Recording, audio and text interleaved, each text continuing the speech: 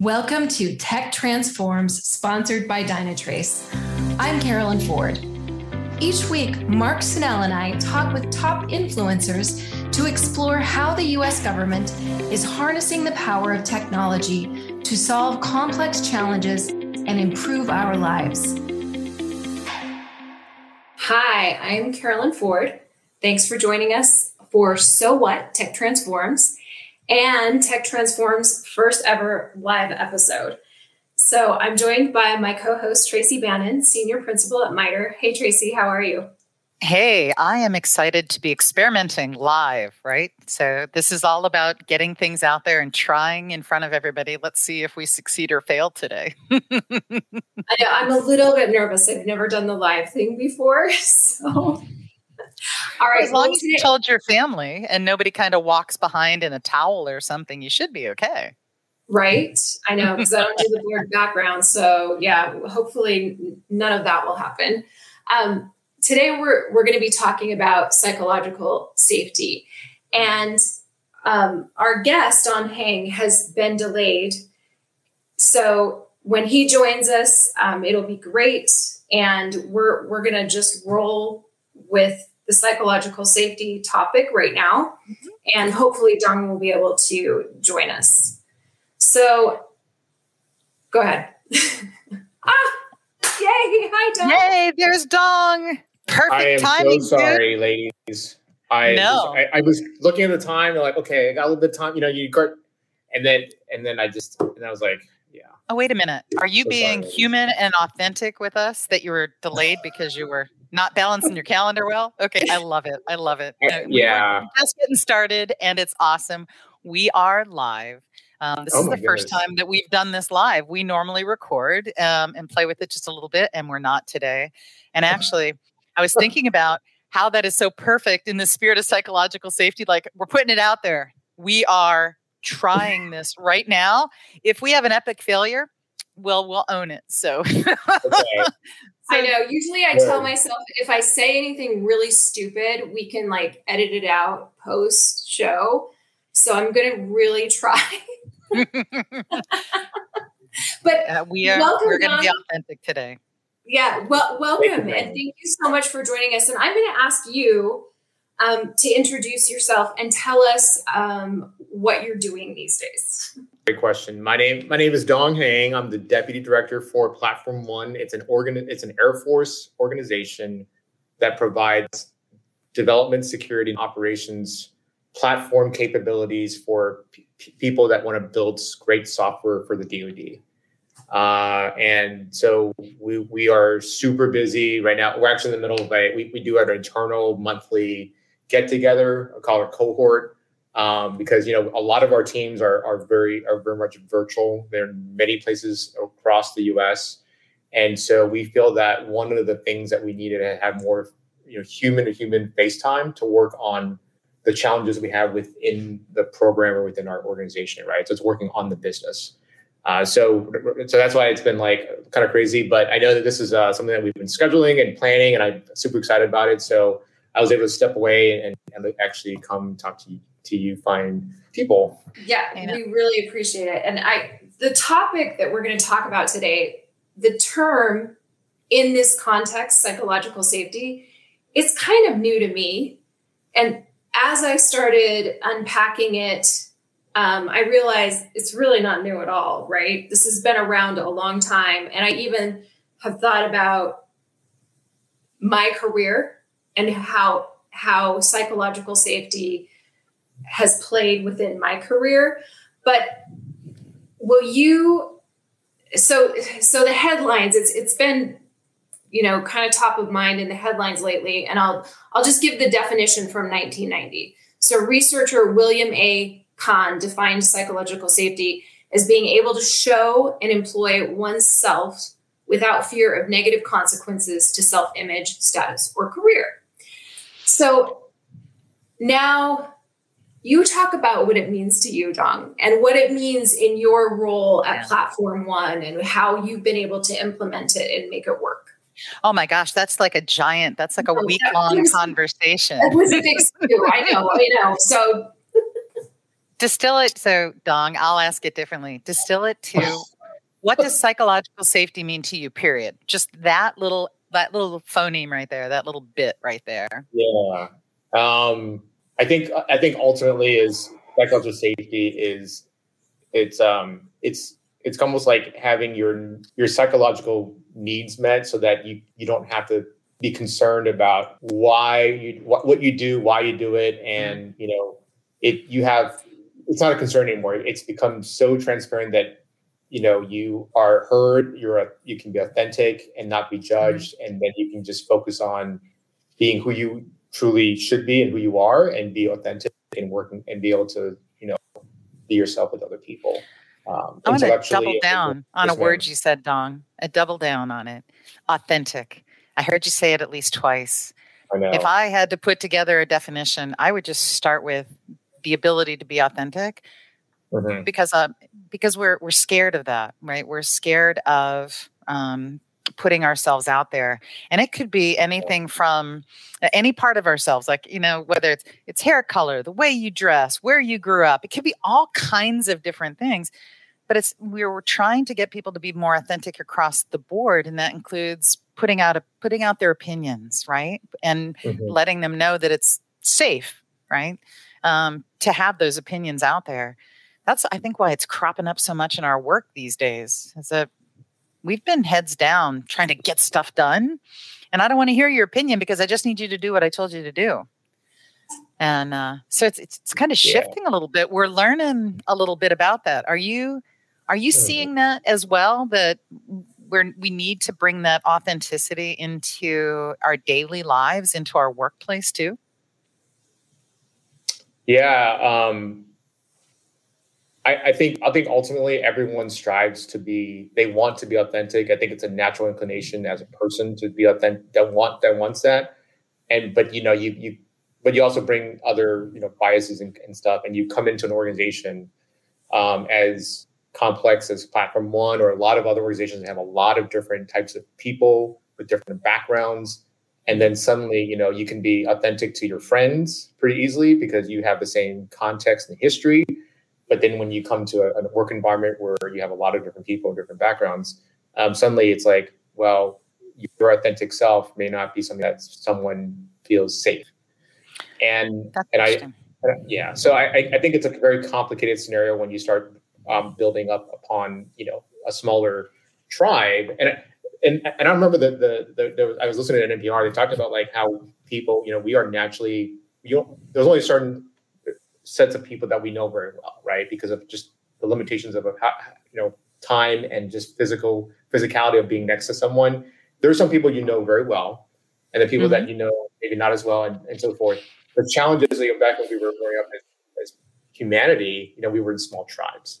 And so everyone knew each other. You kind of built that rapport, and you can be authentic in that context. And that was it. And then when we started having these societies kind of bridge these tribes together into larger tribes, and then suddenly it became less, personal. Then all of a sudden there's a lot of different interactions, right? The comp system of people and organizations kind of come to play. That scaling of what you do as interpersonal relationships being authentic doesn't scale.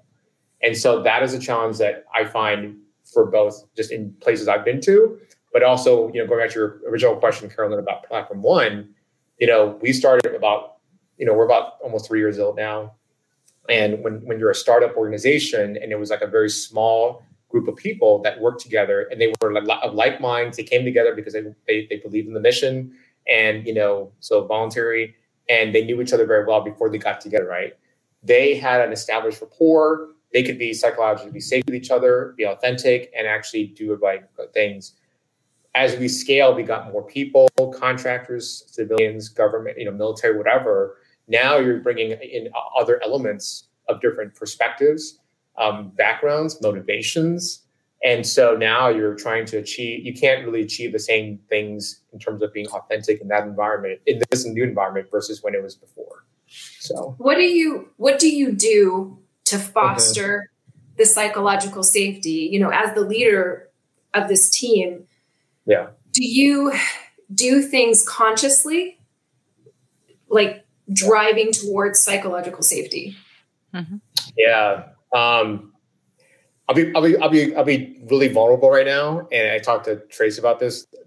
Just to kind of answer your question, but not directly at first, is it's been tough to be that leader in this environment. We've gone through a lot of changes within Platform One in terms of not just the people that I mentioned, but also the missions, the expectations have grown, right? They were successful. The people that did the work were very successful, got a lot of attention. And now you have the weight of the world now on you. Because when you started off, there was not a lot of expectations, right? You're just a start ragtag team of people. And if they didn't really make a dent in the world, no one would have heard about them, right? And it's not a big deal. Now that we actually have great successes, that comes with the baggage of actually maintaining and actually exceeding the expectation. Mm-hmm. That comes with a lot of pressure. And so, that is something that we've been, quite frankly, we've been struggling with, is trying to make sure that we provide enough, we have enough of the work to do. I mean, making sure that people don't get burned out. Right, that's really the first place of where we're trying to make sure we temper expectations in terms of like how much work we're supposed to do. We fortunately we hire a lot of motivated people that come to Platform One, or if they're not necessarily, they don't know what's going on, and we try to kind of get them to understand the mission and really feel like this is where they want to be and why they're doing God's work to be a part of Platform One. That being said, once you have that, whether they're with that motivation or we instill that motivation, right? It's a lot more. It's really difficult to try to say, hey, when things are happening and you're like, hey, we need help. People will step up to the plate and work the extra hours after hours on weekends, things like that, which is great in the short term, but long term it burns people out. And then what happens is you add that pressure and that burden plus. We don't work in person all the time. So maybe a lot of the work that we do, maybe we get together, it's transactional. Like I'm only meeting with someone when I have something to talk about, like a meeting. I don't necessarily meet with everyone, not me personally, because I have so many different people I got to interact with. I don't necessarily have the time to spend the quality time with people as much as I could in some areas. And you'd multiply that with everyone else having the same sort of issues. And then what happens is, little things trigger people, right? People make comments, maybe they make a joke in a meeting. But again, they didn't have the rapport established before the meeting or after the meeting. And then the joke comes off kind of, not so great. Or they make a comment like they're not satisfied with something and they're just like exasperated. And, we really try to get people to be authentic in that sense. But then what happens is when you make a comment that you meant one way and and you're exasperated, someone takes it out as a slight and it becomes considered microaggression, right? So I'm giving you a very complex scenario there that I've experienced quite a bit here. And I think a lot of people, Tracy's just nodding heads so she knows, but I don't want to say everything, but Tracy, your thoughts. No, it's, I think you bring up probably the heart of this is that a term like psychological safety is a term, just like we say cloud and DevOps and Agile. We say all these words and there's so much complexity, so many dimensions against it. You brought up this, I thought was really interesting, and it got my brain going about the scope of our ability to be authentic, right? You're super authentic with your family. You're super authentic with a certain group of friends. You become more authentic, but you have to be kind of intentional about it with your work teams. But then what I heard you say is, and I realized that I've experienced this, they're kind of scopes of authenticity or scopes of psychological safety, like in your team that's the closest to you, with the people who are my work spouses, right? Those people who are day in and day out that we're talking with all the time, we're texting, et cetera. Right. There's a different degree of that feeling of being able to be authentic and having psychological safety than to the next level, whether it's a level up or a level of newness, peer level newness, or a level of more junior people. So that adds to it. As a leader, I've got to be cognizant of my ability to both positively and negatively impact other people. Like I know that by virtue of sending an email to newer in career individuals, if I happen to send that at 6 or 7 o'clock at night, because I happen to be free at 6 or 7 o'clock at night, got my feet up, I'm sipping my Merlot and I'm, getting ready for whatever. The reaction that they have is immediately that someone senior has sent something to me. I need to look at this right away. There's pressure associated with it. And that's just a micro example, a tiny example of something where I need to be more deliberate in not sending emails to folks off hours, right? That cognitive overload, in thinking about how they might take a joke. And my jokes are different from my posse, right? The work spouse, what we joke about is a little bit different because I know where their minds are. So jeepers creepers, scopes of autonomy for teams and scopes of psychological safety and leadership. And gosh, no wonder this is so crunchy.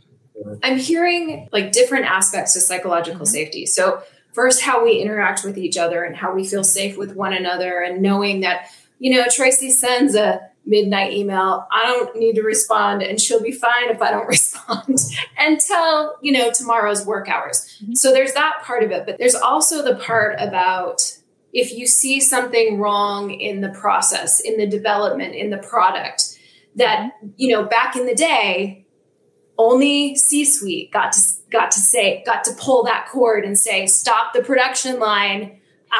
There's a problem. And I think that psychological safety is not just the personal interactions and how we interact with one another, but the ability to raise your hand and say, this is wrong. Like, the space shuttle is going to blow up. We need to back up.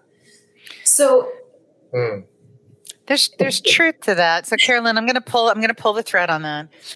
So you apply the same kind of approach to it in order for people to feel, right? And this is a feeling. In order for them to trust that there's not going to be a reprisal, they need to see that. So they need to feel it with their peers, but they need to see that behavior. They need to understand with their leadership what's going to happen as well. And so if you're leading by example and you're allowing yourself, like Dong was just very vulnerable, and if his team hears this, there's so much authenticity to that, and there's so much leadership just in being exposed that way.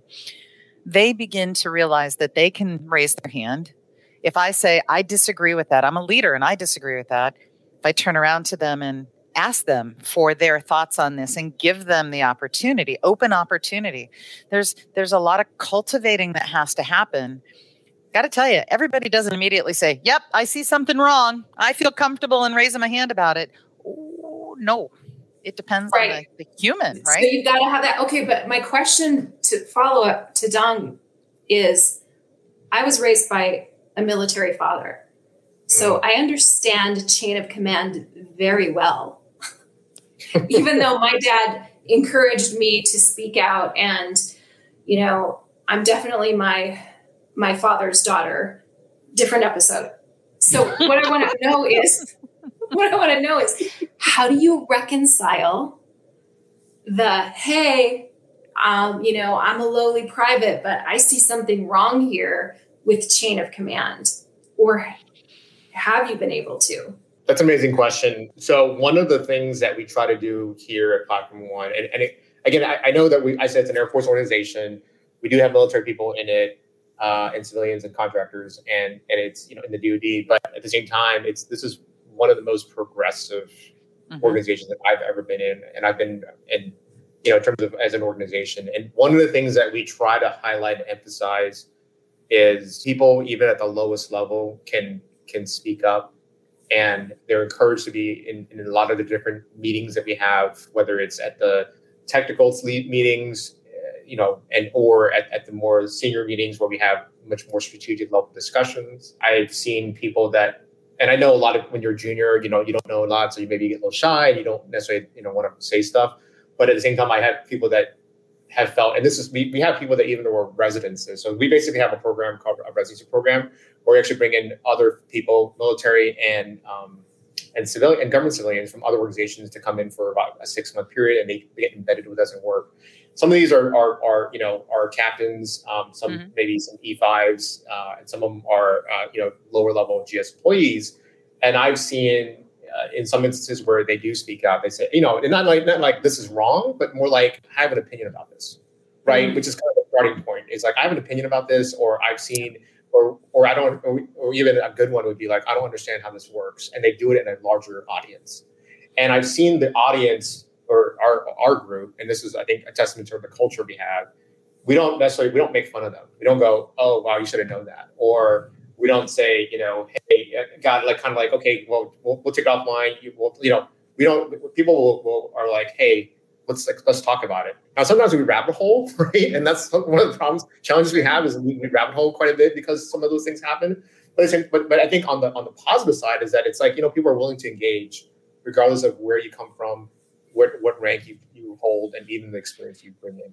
So let me add a little an observation. So I was not raised in a military environment, and I am now military adjacent. I have bought into the passion of helping the DoD. It blows my mind that these amazing individuals do all the things that they do. And I've been exposed to the need for command and control. And I've been exposed to exactly what Dong is talking about in software and in the design of software, in bringing value to the end user or to the warfighter. It isn't command and control because we need to have that collaboration. So it's a different dichotomy. It's a different need. On the battlefield, when we're engaging, there's command and control. So there is a need. There's a right time for command and control. And there are times where, to Dong's point, you absolutely need to be fostering this multidimensional culture because it is by that collaboration of new and level has a lot of energetic new ideas where somebody else who's been doing this a little bit longer sometimes gets codified in what they've been doing for the last 2, 5, 10, 15 years. The only way to bring that innovation to the table in Dong's world is to get everybody together. If you just went with leadership dictating down in a command and control style, well, you ain't going to get beautiful, delightful software that truly helps people to accomplish their mission. That's such a great point. There's a time and place for both styles, right? Mm-hmm. Yeah. So Carolyn, I'm just curious, like, I know this is it's about the rest of us, but I just wanted, like, what your father, what military branch was he? National Guard. National Guard. Okay. Like Army or anything. Army, Colonel. Okay. Mm-hmm. Okay. So I'd say one aspect of the military, I think it's maybe not. I know that the whole command and control style, obviously, very military perspective, or affiliated with the military. I think there's a side of the military that people don't maybe appreciate as much. Is there's a side where it's actually less command and control style, and there's a term, especially in the Army, I've learned, and it's called mission command.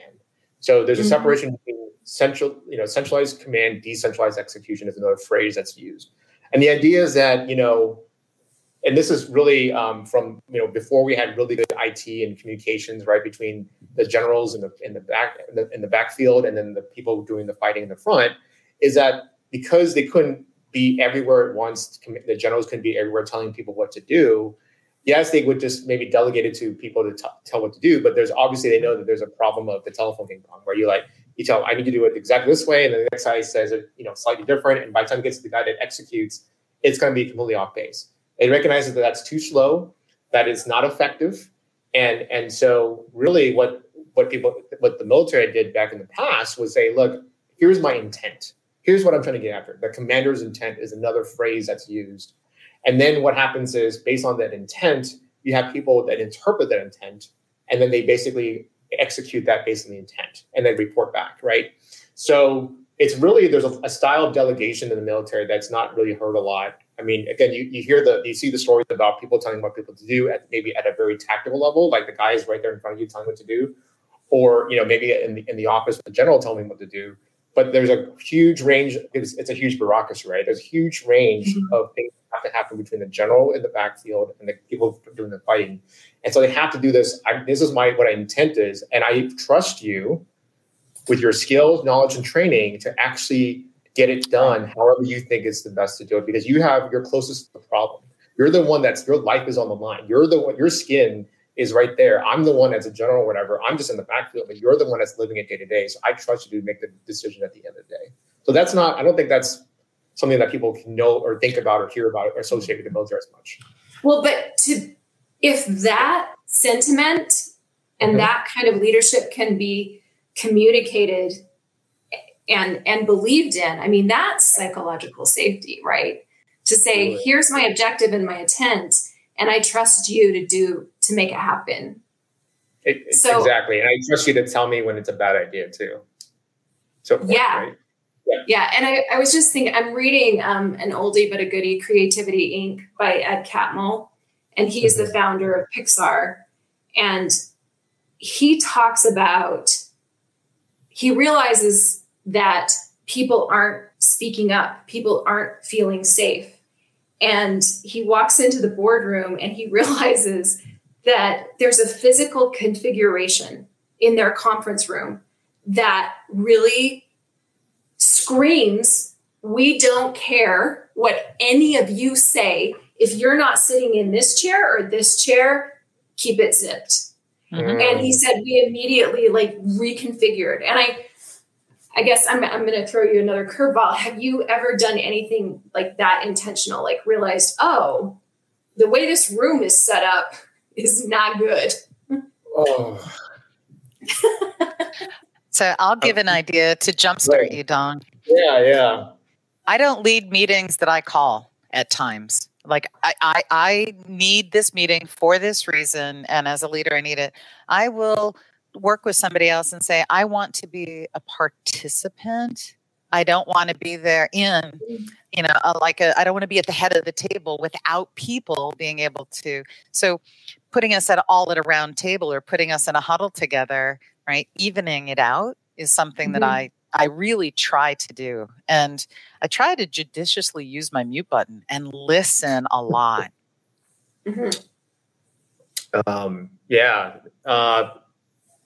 It's, oh my goodness.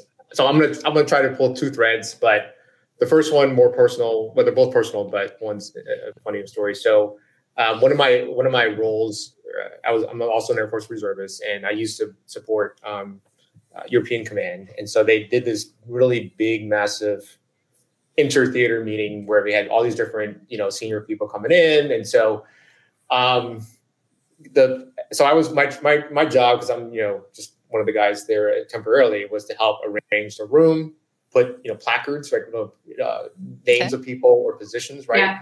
And it's military, it's very formal, and so it's like you can move the tables around, things like that. I think a long story short, it was I arranged first, because there was like probably at least 50 or 100 people, 150 to 100 people, like in terms of the number of people in that room.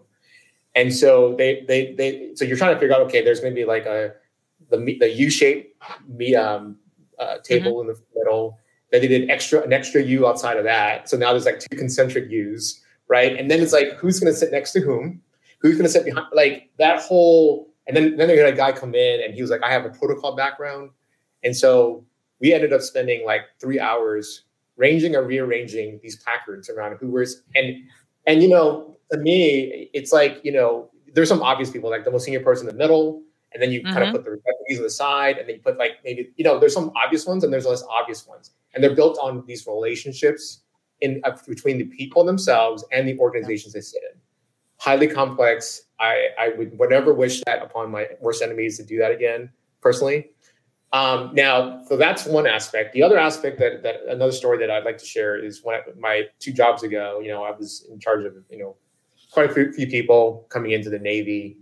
And one of the first things I intentionally did was, you typically have, again, like a very long rectangular conference room table, right? So in the military, the head person sits at the very end, right? And then everyone sits on the sides, and then you have a screen on TV.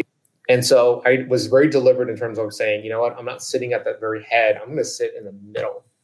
And the reason why I did that was, well, I've seen examples of, I know like when President Obama was in charge, or they would sit in the middle. And I felt like, being at the very end, I don't get to be like the distance between me and everyone else physically. Yeah. You're like, it's the average distance was a lot further. But if I'm in the middle, then the average distance between anyone is, it's a lot shorter, right? Because I'm closer to everyone in the middle. And when I did that, the team, I think, it got confused the first few times about why I'm sitting there. No, you're right. You're right. And it was really interesting. And of course, when I started the job, I didn't really say much either. So that freaked him out. because I was listening. Wait, so you're in listen mode and you're sitting really close to them. Yeah. I'd be like, okay, who's the creeptastic guy here? What is this thing that's going on here? But how did it play out then? How did it play? Because you're right. Yeah. That idea of me not leading my own meetings is, virtually is essentially the same thing. Right. I'm not sitting at the head of the table. How'd that play out for you in that role? Like, how did they eventually warm up to it, or did they kind of keep you a little push away? I think my deputy, he was a very old school Navy officer guy. And there were times when I would sit, in the front, depending on the situation, the meetings, and the people that were participating. If it was a meeting that was like internal to my team only, I would typically try to sit there like in the middle, right? Because, they would know me better. Again, context and people knowing who you are, right? And being authentic. And so I think for the most part, I was able to like, I felt more connected, even though I'm just sitting there, right? You feel more connected with some people, especially there were individuals, and I was in a very IT-centric technical organization as well. But we had a lot of supporting people in that organization that did like a lot of the acquisitions, the finance piece. And these are typically, and costs, and they were typically women, and I'll throw that out. And one of the things that struck me was I had never been in an organization where I had as many women in that organization as I was in there. Mm-hmm. But also they were playing these roles where, typically not in the driver's seat in an IT organization, it's not you're supporting. But what I was trying to do, and it was that I tried to elevate them during these meetings to say, we maybe there's some hot topic, we're debating over it, and it's really technical, but there's also some other things, things that go with it. Right. And then I would ask the financial person or the cost person, hey, what are your thoughts?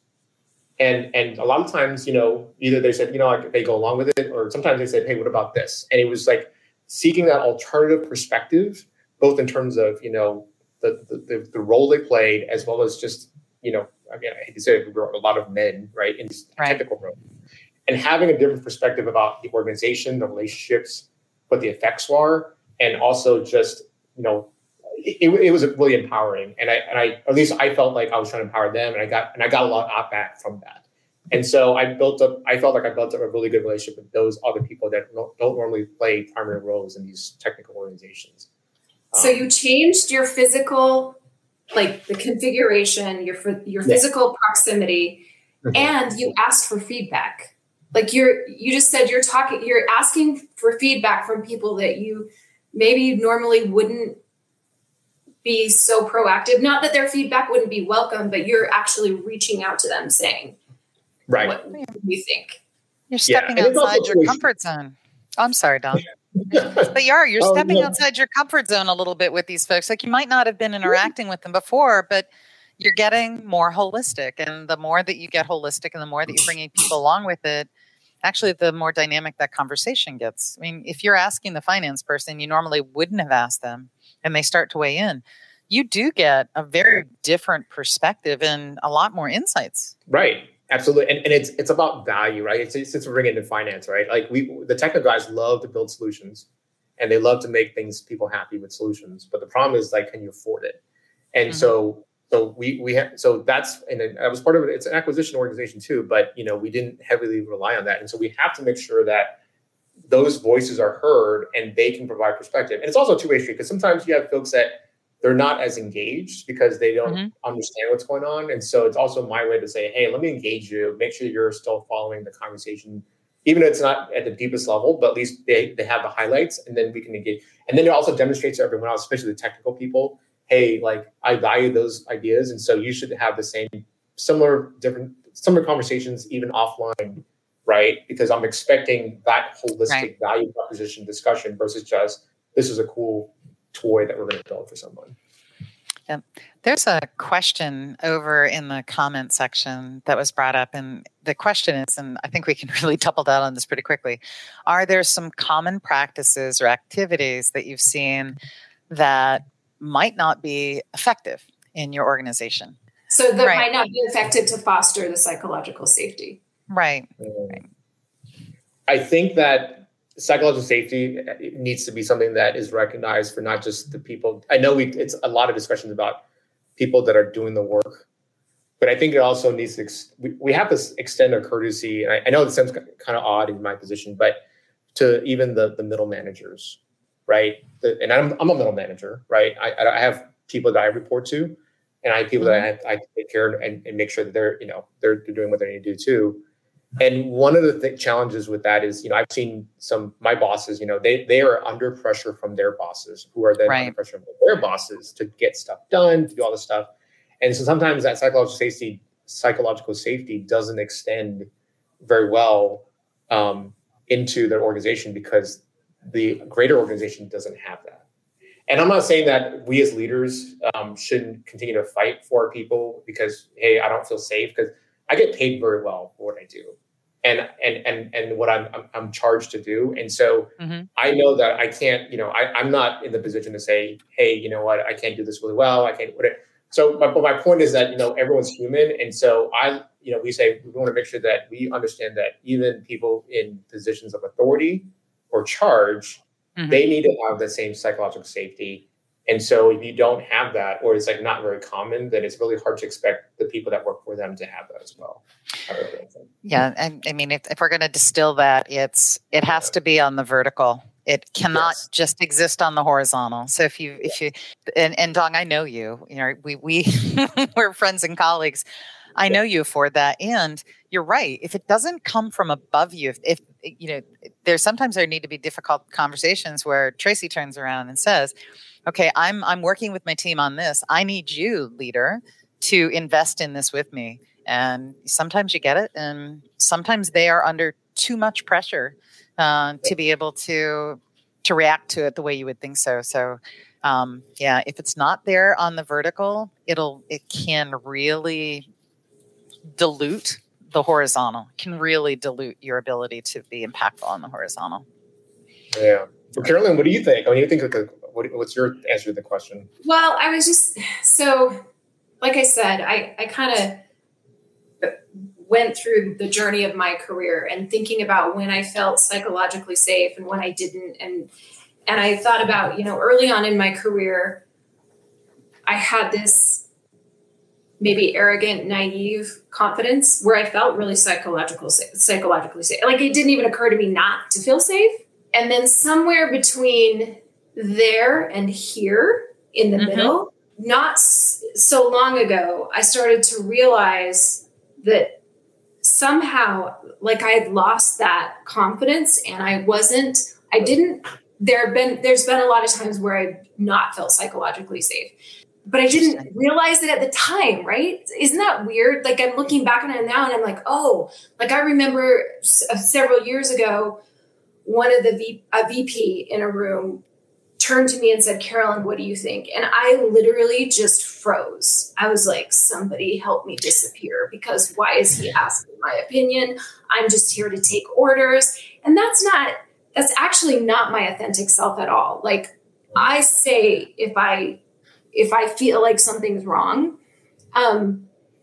I have a career coach that I wish I would have known about career coaches my whole career. And she actually helped me realize that I needed to ask for what I need and set boundaries. Those two things were far more scarier to me than talking about a work thing, like saying, oh, I don't think this will work because A, B, and C. But to say, actually, I don't do 5 a.m. meetings. Is that okay? Well, so you bring up a whole bunch of different, right? We're talking about a really crunchy, really diverse, really complex topic here. One of the things you brought up actually was where you are in your life journey. Like, I think that there's a generational aspect to psychological safety. I see new in career, brand new, coming out of college, coming out of high school, and they are, from their upbringing, so used to being, the parents getting down at their level and asking them their opinion, that they automatically have a sense of psychological safety. Like, you need my opinion right now. Right. And then I think they get, as I'm observing this, I see situational awareness creep in as they're in their level for a little bit, as they're exposed to things, as they get their tail feathers singed, because maybe that opinion at that point wasn't the right time. It was a good thought, but they needed to find a different way to express it. Then they kind of grow into that. And I think that leads us to where we are now. Like, I feel a different sense of psychological safety now than what I felt at different levels and different areas and different times in my career. So that's just observational. I do think that there is a length of career and diversity of the different types of positions that you've been in that impact, how much you seize on that, how much you grasp for that authentic experience or not. Do you see that, Dong? Like, you've got folks across the spectrum career-wise too. Do you see any element of that? Yeah, absolutely. I was so used to, for the longest time, being the youngest person in the room. And now I'm like looking over and the people, and I spend majority of the time with people that are younger than me, which is scary. But that being said, there is a wide variety of people and ages, and part of that too is like, it's easy when you're in wherever you are in your career, especially like for us three, we're more, we have a lot more experience under our belt. It's sometimes really easy to forget how hard it was when you didn't know much, and then insecurities that come with that, right? Because it was such a distant memory. And so, because now it comes so naturally, like, reading something and just grasping the big picture, or being able to summarize something really quickly, or finding what's important, or just how to interact with someone just off the cuff that you've never met before in a professional setting, right? Those kind of things, those skills, we take for granted. And so I have to sometimes remind myself, like, who I'm dealing with, and, where they could possibly be coming from. And especially not having that experience, and then having insecurities on top of that, and then try to be like, hey, I'm gonna give you a little more patience, right, to work through. And so that is a challenge. But Tracy's right? They do come with a set of expectations. My wife and I talk about this all the time. She's a fabulous nurse, but unfortunately, in that profession, you're going to get a lot of new nurses a lot of times. So she's dealing with a lot of that too. And so they have that expectation they have a lot of expectations. I think in some ways more so than maybe people of our generation when we were growing up, about what we are owed or what we deserve. Not saying that it's right or wrong, right? I think psychological safety should be something that everyone is owed, no matter what generation or age. But I think when we came in, I know that it wasn't something I expected, right? That I should be treated a certain way. It's like, hey, just treat me like, I'm Generation X, kind of in that zone. And it was like, hey, just let me do my job, and I'll impress you, and that's all I need to do. I don't need you to like baby me in terms of excited to be invited to sit at the table. I'm going to keep my mouth shut. I'm going to observe. Whereas if I were to come to the table now, and I don't mean at this age, I mean if I were to enter into my career, I think I would definitely be more verbal right away. I have not cautioned, but I have mentored some new in career folks to say, hey, we're going into this situation. Here's what I want you to observe.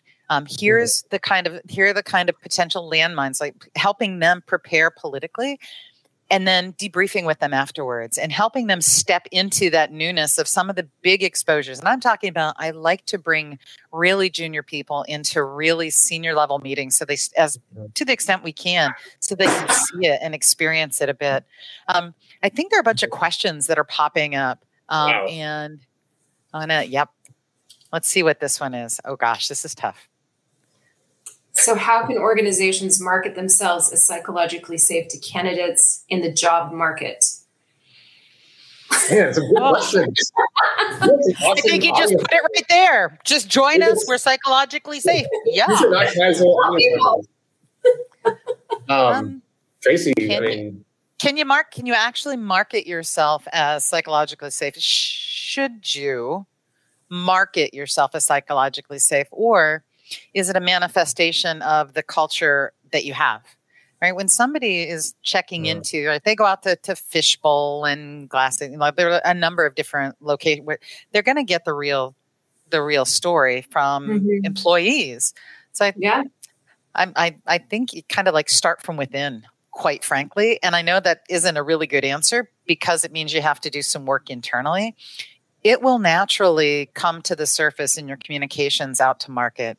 When I just read, I was looking at a couple of different jobs. I was helping somebody who's fine tuning their resume, and I was looking at the different jobs, I could tell right away what a bit of the culture was like there, just by the way that things were worded in terms of their openness, in terms of like a little bit of the jovial aspect of how things are written, even in the job invites.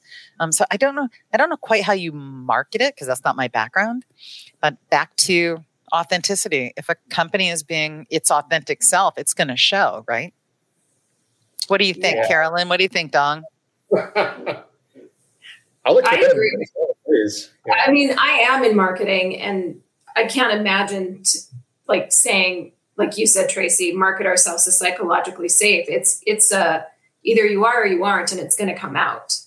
Right. And when people interview, but even the wording, some of the articles that I read about psychological safety, a lot of companies are moving away from requiring even college degrees, which ties into the psychological safety. This is really... I know where you're going. Okay, help me here, because we're running out of time. Certain roles do require a certain amount of education, require a certain pedigree, require certain certifications and different certificate levels. There are absolutely places for that. And we now know that not every role requires, especially in where we work with technology, not everybody needs to have a computer science degree. Not everybody needs that. What we need are people who have aptitude for logical thinking, and we can help them to get the experience that they want. Why does that matter? If you're in an organization where everybody is expected to have education A, and you're coming in with an alternate path, right? You've had a different non-traditional career path. That can be difficult for you coming in, as well as for the people who are there, right? There's an impedance in what the expectations are and what their knowledge set would be. Not that anybody is more valuable or less valuable, but there's just an impedance in the experience set. That adds on to the psychological safety. If I'm the first person to come in with a non-traditional background, when I'm talking to folks, I'm going to be a little more quiet at first to try and seek out, what are all these brainiacs doing, or what are all these XYZs doing, or all these certified whoosies? I'm going to start to compare and contrast myself. I think I would feel inhibited a little bit, quite frankly. Yeah. So what I want to do, like I said, we're running out of time. It kills me that time goes by so quickly. I'd like to bring up just a list of where to start with psychological safety. And we've touched on all of this. Dong, you talked about this right from the beginning. You start with your team. Like, a cultural change organization-wide is daunting. And we've talked about, you've really just got to start with your team. But Dong, I would like you to speak to the second point, is to model the values that you want to see, like such as openness and inclusion. And then you started us off with some vulnerability, and you mentioned, the need for that. Yeah. I guess to quickly talk about number two, we as people, we affect each other. And I think we believe that, I'm my own person. I know who I am. But over time, you are the average of the people that you spend the most time with, right? That's a common. And so that means that, we affect other people and people affect us. And so we want to be able to, I think, is really make sure that if we want to make sure that we are open and inclusive and authentic, and that's how we want to be, then we should do that and encourage others to do so, and identify when people are, either being authentic, vulnerable, and recognizing it appropriately, or if they're not, or they're being, if they're being aggressive, microaggression to other people, that call them out, right? But also do it in a way that's professional as well. So I think those are some things that I could see that. Now I'm going to add a real quick nugget on there. A book that I just recently read was called Ego-Free Leadership. But I recommend it if somebody's not even leading yet, because I actually believe that everybody is leading in one way or another, by the way. That it really triggers you to think about, the term microaggression that you used. It triggers you to think about it as a human. Why am I reacting that way? Why don't I agree with Dong's opinion? Why am I distancing myself from it, or why am I dismissing that? Is it because it's actually a bad idea? Or is there something else in my ego that's hidden away, right? The ego that people don't see. Is there something there in my psyche that I'm reacting to it because it reminds me of, something from my childhood or an experience that I had in college or with a prior event? As I read that and started to apply that to my own interactions with teams, I was really surprised. I don't think I'm massively biased, but at times I was like, I think I just dismissed that because it's a better idea than mine, right? And that's a huge thing. So I really recommend that book. It is called Ego-Free Leadership, and it was written by, I'll find the writers for it, but it was actually written by a coach like you have, Carolyn, and the person who is being coached.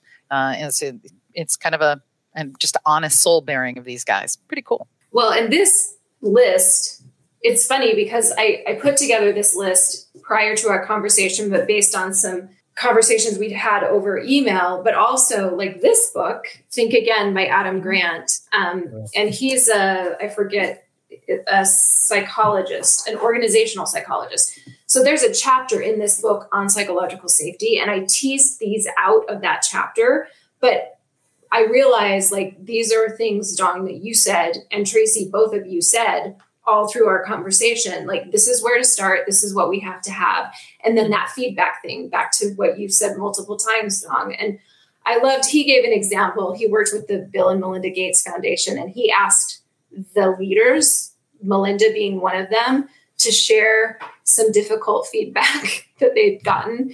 And one of her employees actually said that she got sick of Melinda Gates. She was too much like Mary effing Poppins. And so the leaders like shared some of this difficult feedback, which I thought was quite entertaining. But and go ahead, John. What does that mean? I mean, I think that's what it was. Like, you're too perky. You're too happy. You're too up all the time. You're too positive all the time. Perfect. Stop it. Too effing positive. Right. Show us your stress. Be real. Be human. Right. Yeah. And in that same, conversation that Melinda had, she did open up, and the employees responded. They're like, wow, she's a person. Like, she shared that sometimes she doesn't understand everything that's being said. And that kind of blew her employees away because they had no idea.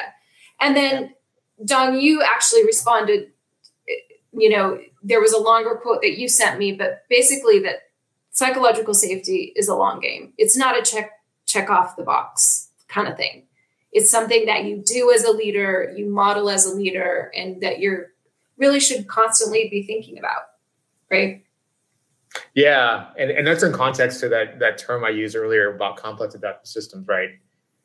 When you're in a large bureaucracy, you can only understand so much about the bureaucracy of the organization. Even the most senior person that's head of the company, or the head CEO, he only has so much, he's human. He only has so much bandwidth and time and understanding of what's going on. And so I think the point of that is that we have to learn to empathize with each other in a way that, you have to extend some trust that, hey, when someone comes to you with a problem or whatever, and they're someone that you don't really interact with or whatever, you have to kind of think like, hey, maybe they know what they're talking about, and that what their concerns are genuine. Even if it's in context, maybe there's other things that may be factoring in that may not be whatever. But you have to kind of start in a place of like trust and empathy, even if you don't understand where they're coming from. And I think that's really the big picture of that. Empathy and be kind. Empathy and be kind. And if you're not a natural empathetic person, fake it. Try and think about what would an empathetic person do, because you'll be surprised. I have a very good friend, and he has told me a dozen times, I am not an empathetic person. But he's becoming that because he's taking a pause and saying, well, what would an empathetic person say in this situation? So be kind, be empathetic. That's a good start to psychological safety. We need it right now. He's almost sociopathic, except that he does reflect. So that's where I wouldn't say that. I wouldn't say that. No, he fakes it. He's not. Or that is part of being a sociopath. Okay. So on that note, actually, I'm going to bring it around before I totally close. Well, let me share this, Dong. That person might support you with Platform One. I'm just saying. Okay. We're hiring. We're always hiring. So. Well, and I want to bring it back to what you said earlier, Dong, about leaders in the military, that they have an objective. They say, here's what I want to accomplish. And then they trust the people around them to go do it and do it, however they need to. And that's a beautiful utopian organization to me. So thank you very much, Dong, for taking time today. And honestly, just for our audience's benefit, I don't even think we got through the first 3 questions on our list. We did not. And that's wonderful. This was an engaging. I took a lot from this. I learned things that I'm going to take out to the field today and start to act on. So thank you both for just engaging in this conversation. And thanks for the audience for posting questions that really had me thinking about how we really project honesty about our psychological safety. Yeah. And Carolyn, I would love to be able to engage with your audience, and if they have more questions, and if there's maybe a LinkedIn or something, I'm more than happy to, just even that asynchronously chat back. So that's a great idea. I'm not an expert in this area, but I think somebody's listening that is. So there's a whole bunch of lurkers around the edges who are going to help us to make that happen. Yes, the tech lurkers. Okay. All right, and listen to us on Tech Transforms, and we'll see you next time. Thanks, everybody. Thanks for joining Tech Transforms, sponsored by Dynatrace. For more Tech Transforms, follow us on LinkedIn, Twitter, and Instagram.